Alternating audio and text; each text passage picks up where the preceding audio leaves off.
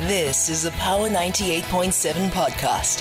Now we're talking. Subscribe to Power 98.7 podcasts in iTunes or wherever you get your podcasts. There's more on power987.co.za.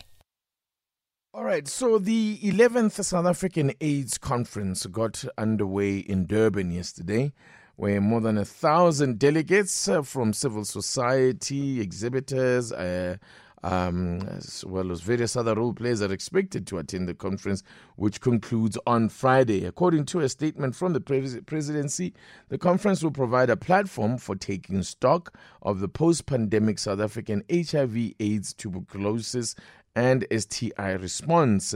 In addition, the presidency says the conference will also deliberate on emerging priorities as the country forges ahead with efforts and strategies to eliminate HIV as a public health threat. Let's speak to the joining us on the line now to take a look at this matter is the acting chief of party for Rights to Care's accelerating program achievements to control the pandemic, or APACE for short.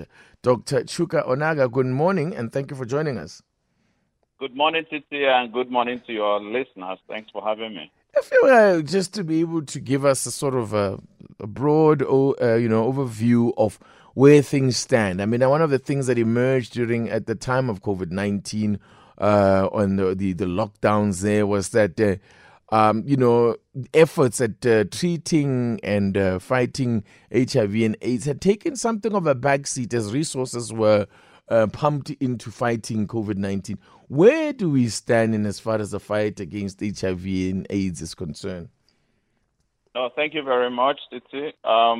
Indeed, as you said in your intro, COVID-19 pandemic really disrupted service delivery across all facets of society, and HIV, TB, STI response program was no exception. In particular, it was very difficult for patients to either leave their homes or access facilities, or even there was at some point or the other some glitches with supply chain and stuff like that. But so where we really struggled was one in the area of diagnosis, initially around TB diagnosis, case finding. Then what has persisted is the issue about keeping people on treatment. It's a whole lot of causes that cause it. Some may be about our being able to know that this is actually the number of people that are actually still taking their treatment, or some have actually fallen away from treatment. So what we call the second 95 in the HIV program. And within that, not every subpopulation have been affected the same. The adult females are doing better than the rest. The adult men, you and I, we are lagging behind. But what still are the children? The children are really, really lagging behind in this program. So, but the good news is that there is very good evidence that we are getting back on track. We would, of course, love to be faster. Even from the attendance at the opening plenary of this conference, you could see the energy was high. You could see the auditorium was full to the brim. You can see, even in the strides of people, that everybody is united in this fight. So we have suffered some disruptions, but indeed there is progress that is returning to the program. And in terms of getting back on track, so to speak, where is the emphasis on right now?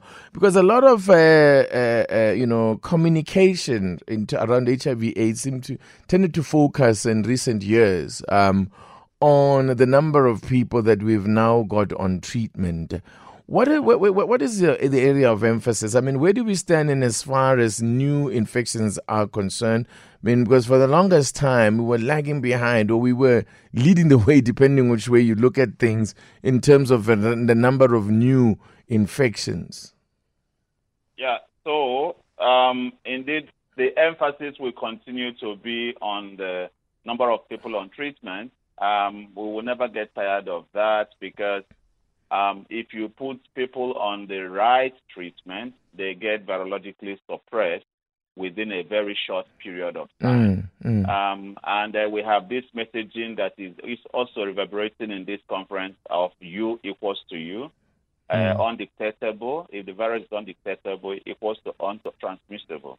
And to the credit of the National Department of Health, there has been movement on making the new medications available. It's a dolutegravir-based regimen, or what we call CDG-based regimen, making it available because indeed science all over the world has shown that there is almost no resistance, virologic resistance to that particular medication. We just need to move a little bit faster with making the pediatric DTG available to the children because, like I said, they are lagging behind. So that will continue to be the emphasis, and I just took a moment to explain why that should continue to be so. And then the other things we need to work on is stigma, the issue about stigma. It is really standing in the way of people who know they are... Even in this day and age. Even in this day and age. And there are some subpopulations that we really need to look after, that we really need to destigmatize, right? So issues like there was a very strong presentation at the plenary by Sisonke, commercial sex workers. There is progress that is being made to decriminalize sex work. I think the Department of Justice should continue moving faster with the public consultations around that and finalize. There are subpopulations like the LGBTQA. Okay, we had a good presentation and a moving speech from a lovely lady that's living with albinism and, the dangers around that and this particular risk. So there are subpopulations that really are suffering from stigma. But over and above that, there is a big emphasis now on prevention. Prevention is better, it's cheaper than cure. So issues around whether it's male medical circumcision, whether it is pre-exposure prophylaxis, whether it is appropriate and consistent use of protective measures like condoms, whether it's making sure that there is always those condoms available. Let's talk about, you mentioned the pre-exposure prophylaxis. I mean, there was a time when there was a big push to try and get people onto that. What has happened there? Because it seems that again, is, I suppose, as with everything else, has suffered a little bit in terms of the rollout there. So incidentally, Titi, I will be making an oral presentation on that same topic at 11:45 today at the conference. Oh, there you go. So it's an interesting topic that my organization, Right to Care, that we really are championing. So there's been progress made. Okay, for instance, in the program that we implement in Mpumalanga and Free State, we really exceed our targets, right? And the issue is that you have to take time to understand what are the barriers to the adolescent girls and young women declining the uptake of PrEP. There is again the issue about stigma, where parents will think that they are HIV positive, because remember it's the same medication, just a little bit of a difference. Instead of 3 medications, you have 2. All right. There is the issue about even not understanding what the medication does, even not being explained fully enough what are the benefits of being on this, understanding how it's taken. So again, like I said, it is that program is recovering. There are many funders in that space as well who are supporting the department. All right, and then one of the things that when I remember in the run-up, well, at the start of the COVID-19 pandemic, there was a huge worry and a scare about what the likely impact would be of COVID-19 on populations with a high rate of people living with, or high numbers of people living with HIV. It never really came to pass. What did we understand by that? Yeah, what did we learn from it? Titi, I promise you that the era 2020 to 2021, and then there will be several PhDs, from that because we keep learning. Indeed, when the COVID-19 pandemic broke out, there were a number of risk factors, okay, that were identified by scientists, HIV being one of them. The others was old age, above 60, having comorbidity, chronic illnesses like diabetes, hypertension, and asthma and cancer. Not all of them held out, not those postulates or hypotheses held out robustly. So the diabetics, indeed, science and evidence retrospectively showed that they were more at risk.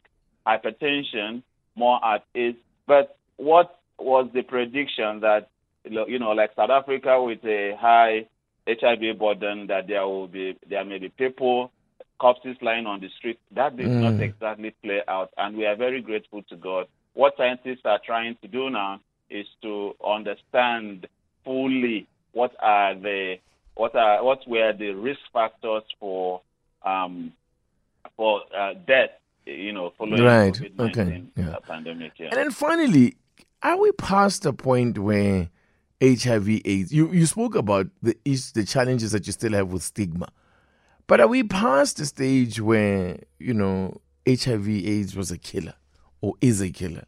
That contracting the virus was a death sentence?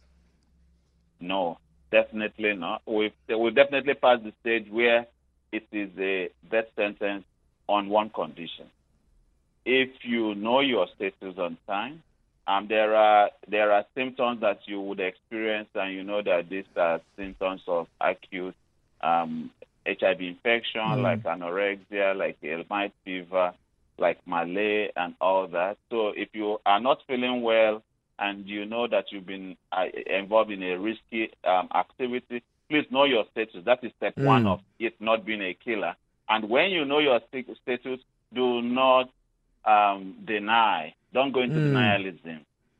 Accept treatment, and this is when you now activate your power over HIV. The moment you take your treatment, you will be cured, and it will just be a chronic illness. And even your loved ones around you, if you are in a relationship, you are going to protect them, and the HIV will not come into your either your family or your social network and wreak havoc through you, right? So HIV is no longer a killer, but it is on the condition that you know your status, you embrace your status, and you are responsible with your health by taking treatment.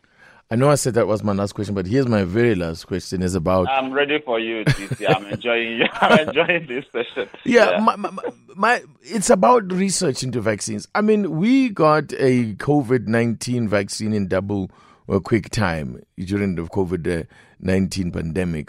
Where do we stand in as far as research into a vaccine for HIV and AIDS, and why is progress so slow? Yeah. So the HIV vaccine trials, have been ongoing for a very long time. Okay. In addition, we also have the bloodly acting antibody trials that are also ongoing. There's a lot of them that are under trial at the moment. The difference with the COVID-19 vaccine trial, and which was kind of fueling the hypothesis that maybe there is a conspiracy against it, is that on the framework, on the backbone of HIV vaccine trials, especially the ones that are based on messenger RNAs, that was leveraged upon to fast-track the COVID-19 vaccination. I remember at the time, because this was a novel virus, so to speak, nobody had immunity to it. It was causing death. You had countries where you had 10,000 people dying in a day. So it was shock and awe, and all resources, just as you said at your intro, every single resource was channeled towards fast-tracking some of the candidate vaccines that were there. So, indeed, something like TB, for instance, has been around for a long time. But because HIV from 1981 was killing a lot of people and there was a lot of attention on it, you had faster progress on that front compared to TB. So it's about when the world feels that they are under threat, they will sit up, recruit all resources, and fast track. All right. Look forward to hearing then more of your report, the paper you'll be delivering today or the presentation you'll be making today. But thank you so much for your time. That was quite comprehensive. I appreciate your time. Thank you so much, Steve. There you go. That's Dr. Chuka Onaga. He's with the Right to Care. That's the program. He's the chief of the Accelerating Program Achievements to Control the Epidemic. You've been listening to a Power 98.7 podcast. For more podcasts, visit power987.co.za or subscribe wherever you get your podcasts.